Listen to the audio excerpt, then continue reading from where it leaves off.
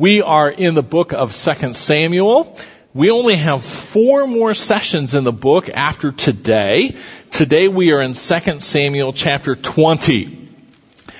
And then after those 4 sessions are done, one of our commission missionaries, John North, will be with us for 2 Sundays and sharing the word with us. But today we are in 2 Samuel 20. Remember with me that we are in a large section of the book, chapters 15 through 20, that can be summed up in one word: rebellion. David sinned in chapters 10 and 11.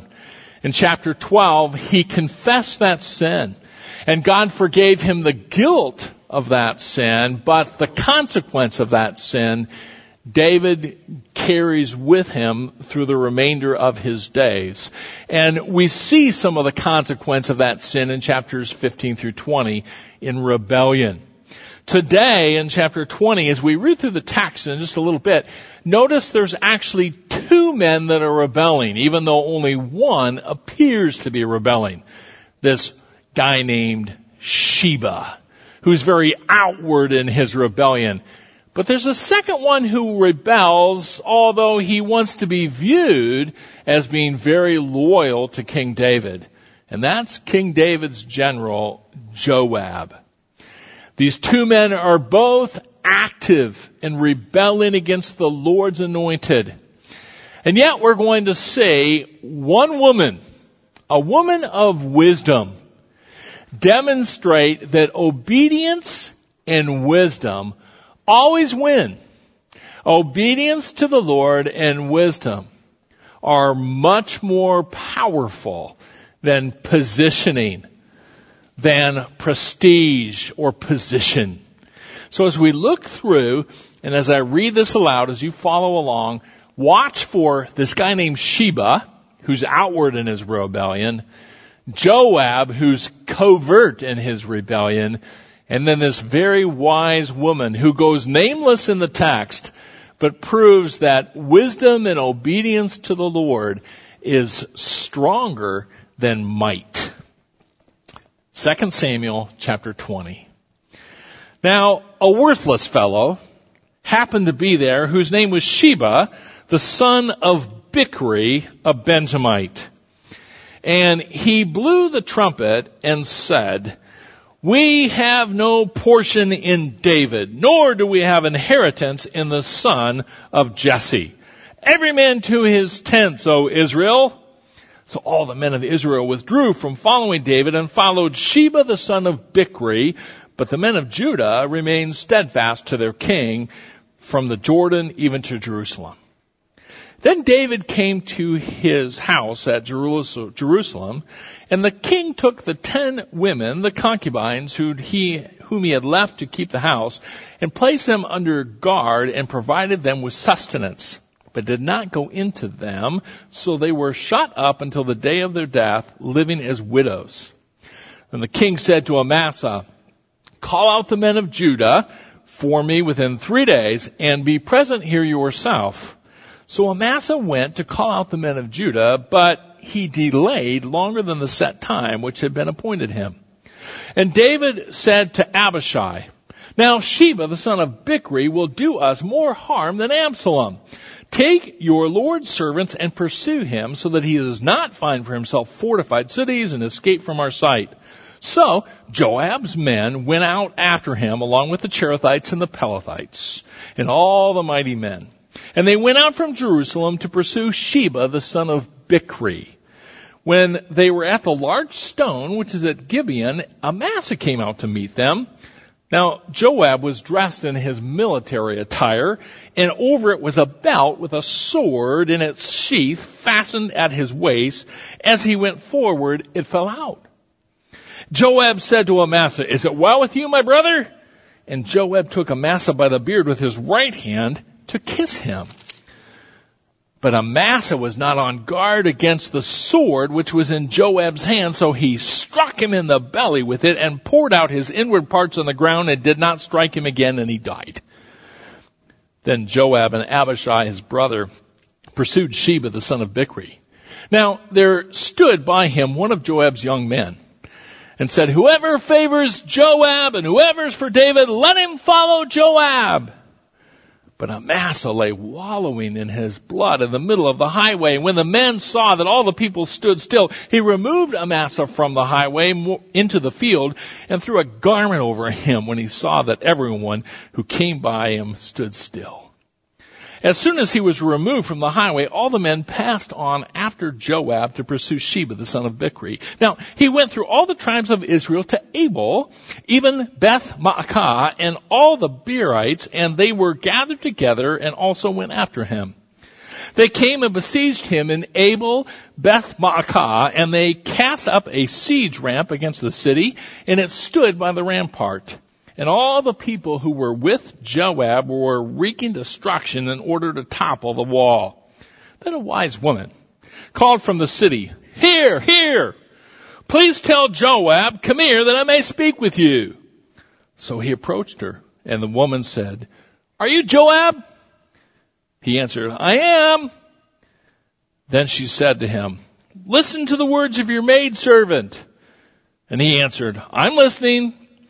Then she spoke, saying, "Formerly they used to say, they will surely ask advice of Abel, and thus they ended the dispute. I am of those who are peaceable and faithful in Israel. You're seeking to destroy a city, even a mother in Israel. Why would you swallow up the inheritance of the Lord?" Joab replied, far be it for me that I should swallow up or destroy. Such is not the case. But a man from the hill country of Ephraim, Sheba the son of Bichri, his name, has lifted up his hand against King David. Only hand him over, and I will depart from the city. The woman said to Joab, "Behold, his head will be thrown to you over the wall." Then the woman wisely came to all the people, and they cut off the head of Sheba the son of Bichri and threw it to Joab. So he blew the trumpet. They were dispersed from the city, each to his tent. Joab also returned to the king at Jerusalem.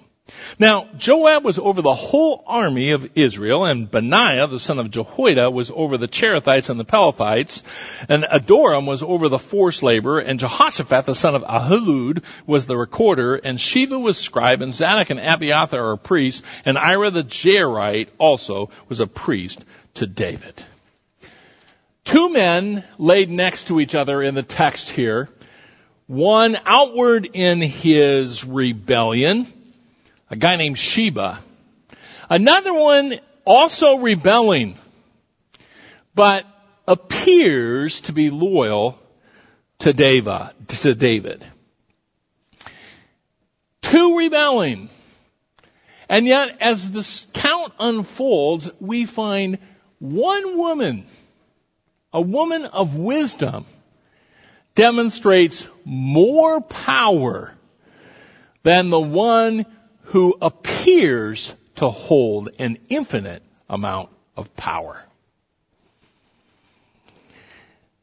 Before coming to Faith Bible Church in October of 1995, my wife and I lived in North Dakota and pastored a church there, and the church where we were outgrew their facility, and we were faced with a choice of whether or not we should do an addition in its current location where they had done previous additions, but you had to use a gravel road to even get to the facility, or if we should move out of this little tiny village into the town where I lived. So as a leadership, we began to pray.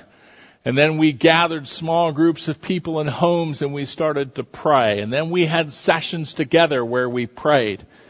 Then we sought counsel and brought in a couple of men to help give us some direction and to think through the issues involved. And eventually we decided to build a new facility, sell the facility where we were, and then start another church in Minnesota at the same time for the families who were traveling from Minnesota. Problem: we couldn't find any land. In the town where we lived, it was just very difficult right then to find land to build. Once again, we started to pray. One of our guys said, there is one piece of property in town that is just better than any other piece of property. It's right on the highway. It's right next to the golf course, extremely visible, but it's owned by an elderly lady who's never been willing to sell it. It's got an old gas station on it that could be a problem, but I'm just going to call her. He called her up and said, I know you've held this, you've never been willing to sell it, but would you ever sell it to us as a church? And on the phone she said, yeah, it's 5 acres. I'll sell it to you for $5,000. We said, we'll do it. We were concerned about those old big barrels that held all the fuel because it could be contaminated and we'd have to clean that up. They took those out. No contamination at all. We sold those big tanks for scrap metal. We sold the lifts inside the garage for as lifts. We paid for the demolishment of the property, and everything we salvaged out paid not only for having the property demolished and the tanks being taken out, but paid for the property. We kind of wondered, why was she willing to sell it when she's never been willing before to other people, and for $5,000 in the most beautiful location in our town? Well, unbeknownst to us, the school system wanted that piece of property and had been trying to force her out of it. In fact, they were taking steps to try to condemn it so that they could take it over. So she thought, I'll get you guys. Unbeknownst to us, she just sold it to us. Now, if we had known that the school system was trying to get that property, there's no way we would have ever taken. They have an attorney. It's a school system. They have tons of money. How could we ever compete? Well, we learned an important lesson through that. Just simply walking in obedience to the Lord, waiting on Him, is more powerful than position. It's more powerful than money. It's waiting on the Lord, and His wisdom always wins. And one of the things we see today in 2 Samuel 20 is two men positioning themselves for power, for prestige, and one woman of wisdom who demonstrates more power than the other two. As the section opens in chapter 20, verses 1 through 15, notice with me that a believer's sin always leads to pain, and David is still suffering as a result of his sin. In fact, in chapter 12, verse 10, the prophet Nathan told David these words, "The sword shall never depart from your house." And David finds that to be true. It doesn't. But even though a believer's sin leads to defeat and pain, when that individual believer renews himself to obeying the Lord and confesses his or her sin, the Lord still uses them. The Lord still brings victory and peace and hope and blessing. And that's what we see happening in David's life. He is renewed in his desire to obey the Lord, and he is depending on Him. And even though everything seems to be in tumult around him, the Lord always blesses obedience and waiting upon Him for wisdom. So, as the account opens, remember last week in the end of chapter 19, there is a schism developing, this division between the tribes of the north and the southern tribe of Israel. They don't like each other. And it's just bubbling under the surface, ready to explode.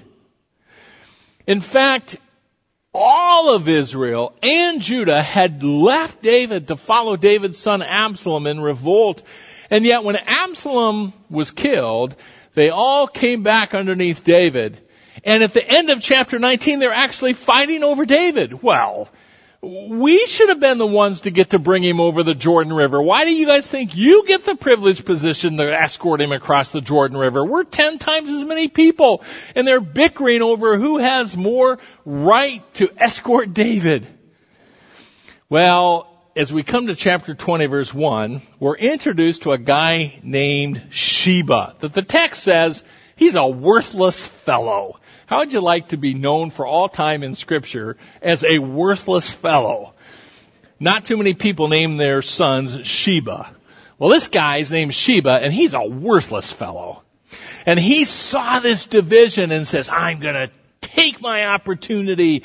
And he basically calls out, David is not our king. Notice the end of verse 1. We have no portion in David, nor do we have an inheritance in the son of Jesse. Every man to his tents, O Israel. And all of those northern tribes leave David, and they follow Sheba, this worthless fellow. Now, there's a difference between this revolt and the revolt of Absalom, and that is the fact that the southern tribe of Judah stays with David. In fact, if you look at verse 2, it says, all the men of Israel withdrew from following David and followed Sheba, the son of Bichri, but the men of Judah remained steadfast to their king. The Hebrew word that's translated remain steadfast there is the same Hebrew word we find clear back in Genesis chapter 2:24, talking about marriage. When it said for this reason a man shall leave his father and his mother and be joined to his wife. The Hebrew word there literally could be translated and sticks to his wife, cleaves to his wife. We are going to make it through life together, through thick and through thin, through rough and smooth. We are going to do it together. We're going to stick together. And that's the word that's used here in 2 Samuel 20. These men of Judah are going to stick to David. And they do.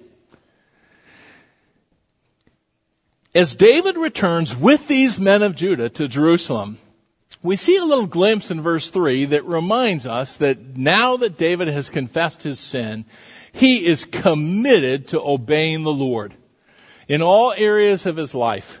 Remember, when David had to flee Jerusalem from his son for fear of being killed by his son, he left behind 10 of his harem. They're called concubines. They would be some of David's wives, to care for the house. David's son Absalom went in with them and had relations with them, in a sense usurping his father's authority. Well, the scripture doesn't talk exactly about that scenario, but there are verses in Deuteronomy chapter 24, verses 1 through 4, that says that a man cannot divorce his wife, have her marry another man, leave him, and she is not able to go back to her first husband. Many believe that here, David is taking that principle and saying it would be wrong for me to have relations with those 10 again since they had been with his son. It's just a little glimpse into the fact that David is trying to walk in obedience to the Lord in every area of his life. He's trying to do the right thing. And so he comes back to Jerusalem and he says to his nephew, Amasa, the new general of Israel's armies, Amasa, this guy Sheba can do more damage than my son would have done Absalom. We've got to stop him. I want you to gather the armies of Israel in 3 days. You be with him, and I'm going to send you after Sheba. Well, the text goes on to tell us that Amasa was slow, and he didn't get the job done, so David called for one of Amasa's first cousins, another nephew of David's, Abishai, who's Joab's brother. Abishai, I want you to take my crack troops, the Pelethites, the Cherethites, my valiant men, and your cousin's moving too slow. We've got to quell this thing. Go and stop Sheba. So he goes. With him is Joab. Remember General Joab, David's general for years and years and years, who wouldn't obey the king's order to deal gently with the king's son, instead murdered him. And so David replaced him. Well, now here's Joab. It's like Joab got fired at work, but he still shows up for work. And the guy that they replaced him with at work, he's just going to kill him and move back into his old office. That's what's going on. So he greets his cousin, Amasa, puts his right out arm up to his face and takes his left arm and stabs him. And then leaves him right in the middle of the road. One of the soldiers see that everybody's taking too much time just looking at this nephew of David. And so they take him and they throw him in a field and just cover him up. And they move on toward Sheba with Joab now as the one who has just positioned himself for power. And they come to the town where Sheba, this worthless guy, has held up. It's a town named Abel Beth Maacah. And Joab begins to build a ramp out of dirt to go over the wall. And then they take a battering ram and they start trying to break the wall. Can you imagine what it would have been like to be inside the city? To have Joab, the general, going to soon come over your wall, and he's battering the city wall. He's going to break it up. It seems insurmountable. David, man, Nathan the prophet said, the sword's not going to depart from your house. And now he has another nephew that's laying out in a field dead. And David, because of his sin, gets nicked up, beaten up. But yet, when he confessed his sin, God is still committed to blessing him and using him. When I was a kid, we spent most of our vacation time in Colorado. It's where my mother grew up in Fort Collins, so I spent my youth fishing trout in the Poudre River and the Big Thompson and up at Horsetooth Reservoir, hiking up in the mountains at my cousin's mountain cabin. And one of the things that always perturbed me as a kid is my mom would always find things that we had to drag back to Iowa. I can remember her along a mountain stream saying to my dad, "Oh, Bob, look at that beautiful piece of driftwood." Guess who had to carry the driftwood? Me. I looked at that thing. It's a stick, Mom. It's just a stick. Look, it's all beat up. It's just been in the water. It's all discolored. It's a stick. We don't even have enough room for the four of us kids in this car. Now we got to bring a stick back to Iowa. It's just an old stick. And we go home and she puts it on our dining table. And then her friends come by and say, "Oh, how beautiful." Well, so often our lives resemble that stick. Because just like David, we sin. Sometimes we just kind of wander aimlessly for a while. And as a result of that sin, we get nicked. We get beaten, a little bit discolored. But just like in David's life, when we are willing to say the same thing about sin that God does and confess it and start committing ourselves to walking with Him again and being obedient to His revealed word, He can take that stick of our life and weave it into His plan so that it actually can reflect Jesus Christ and the beauty of Jesus. Old sticks reflecting Him. And we see here in David's life a man who's humbled, who recognized his own sin. Remember the passage that Pastor Ed read a little while ago, or recited 1 John chapter 1, verse 8. If we say that we have no sin, we're deceiving ourselves. The truth's not in us. He goes on and said, if we just confess it, He's faithful and righteous to forgive us our sin and cleanse us from all righteousness. And then he says this in chapter 2, verse 1, "My little children, I'm writing these things to you so that you may not sin. And if anyone sins, we have an advocate with the Father, Christ, Jesus Christ the righteous." So that when you confess our sin to the Father, and we say, Lord, I've sinned against you, the very presence of Jesus Christ in the throne room of heaven that's seated at the right hand of the Father is our guarantee that the Father will accept us because of the blood of Jesus Christ. What a blessing it is to know that we are right with God again. And God not only blesses us in the heavenlies, but when we walk in obedience to Him, He provides for us and gives us peace and uses us, blessing us. Well, we see these two rebellious men. One who's outward in rebellion, one who's covert. And in verses 16 down through 22, we see all of the power of the General Joab, in his might, with his massive forces, all mobilized to accomplish a common task, and they're building a ramp, and they're battering the wall, and many lives will die. And then we see one woman who, it tells us in the text, is faithful and obedient to the Lord. And it calls her, unlike Sheba, a worthless fellow. It calls her a wise woman. Doesn't even tell us her name. Just says she's a wise woman. And this wise woman shows that depending on the Lord and walking in obedience, seeking the wisdom of the Lord is more powerful than human might. She yells down, "Hey, I need to talk to Joab."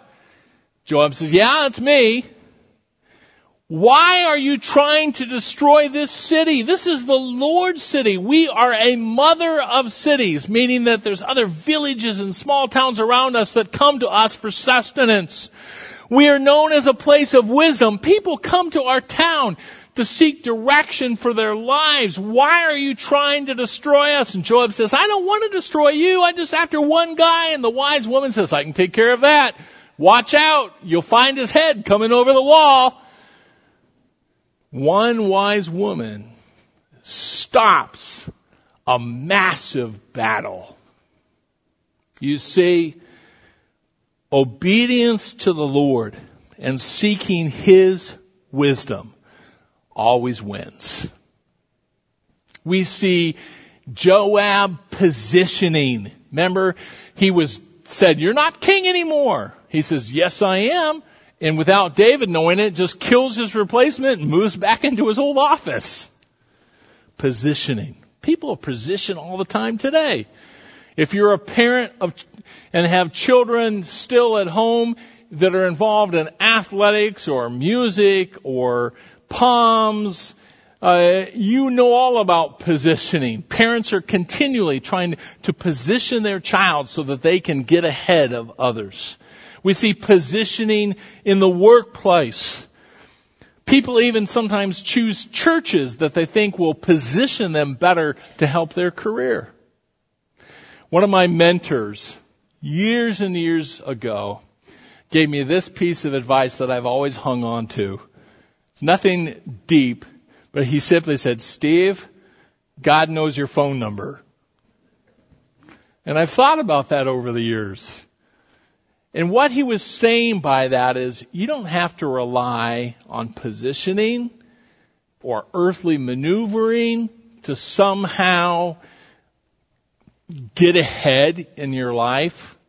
All you have to do is walk in obedience to the Lord, depending on Him, seeking wisdom from Him, and He will direct your steps. Remember, James chapter 1 verse 5, it's a verse that all of us as believers should be claiming regularly.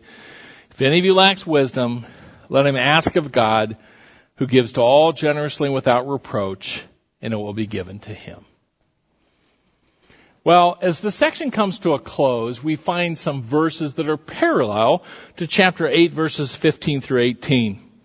And it's simply a list of positions There's one thing that's disturbing in these verses. If you look at verse 23, it says, now Joab was over the whole army of Israel. Now that's disturbing. If we think back over 2 Samuel, we think back to the fact that Joab has murdered 3 people now. He murdered Abner in chapter 3 verse 27 and without David's knowledge. He murdered David's son Absalom, even though David gave clear command, of which Joab was fully aware that he was to be treated gently. And he murdered his replacement, in a sense, his new boss, Amasa, in chapter 20 verse 10. And yet, it looks like he's getting away with it. He's remaining as the general of the army of Israel. It just seems like rebellion is going unchecked. And sometimes in our lives it feels that way. And yet we will be reminded in the scripture that judgment always comes. We won't look today, but if you turn over or write down a note, 1 Kings chapter 2 verses 5 through 6 and 28 through 35, David on his deathbed will say to his son Solomon, Solomon, don't let Joab go to his grave in peace. He's a man of bloodshed. He's a murderer. Deal with him. And Solomon will. And Joab is going to be executed. When I was a kid growing up in southwest Iowa, my father was an Iowa farm boy and never could bring himself to living on the Nebraska side of the Missouri River. Even though he worked in Omaha, he just couldn't quite bring himself to living there. So I grew up on the Iowa side of the Missouri, and one of the things you learn when you live close to the Missouri River is that there's always a migration of waterfowl in the fall. Growing up, I can remember just even during the night, windows open, tens of thousands of geese in the fall flying down the Missouri. Just listening to that. Never once in August did I ever question, I wonder if I'll see a goose this fall. No, it's going to happen. It's a done deal. I don't have to worry like, well, will there be a fall migration of geese? There will be. Just as it was last year, it'll happen again. We don't have to wonder, is this person really going to get away with this? There are some verses in Romans chapter 2 that tells us that men and women don't get away with outright rebellion against God and rejection of Jesus Christ.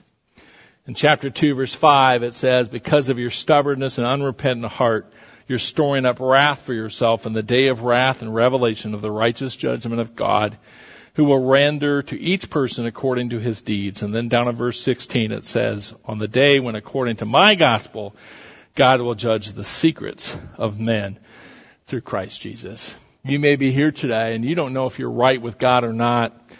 I would encourage you after the service not to leave this place without stopping back in our prayer room. One of our elders will be back there and they'd be happy to give you some material that you can take out your own Bible and look up passages that tell you how you can know for sure you're right with God and your sin is forgiven. For those of us who have made that most important commitment, it's important for us to remember 2 Samuel 20 and the principles in it, that even though so often our lives resemble that of David's, one of the neat things about Scripture is that it contains real stories of real people living real life. And just as David sinned, just like 1 John 1:8 says we all do, and suffered for it, God still uses him. As he renewed himself to obedience, God will use him in a united Israel as their king. Father, we thank you for your word and the encouragement that it brings us, for the hope that we have in Jesus Christ. And we pray this in Jesus' name. Amen.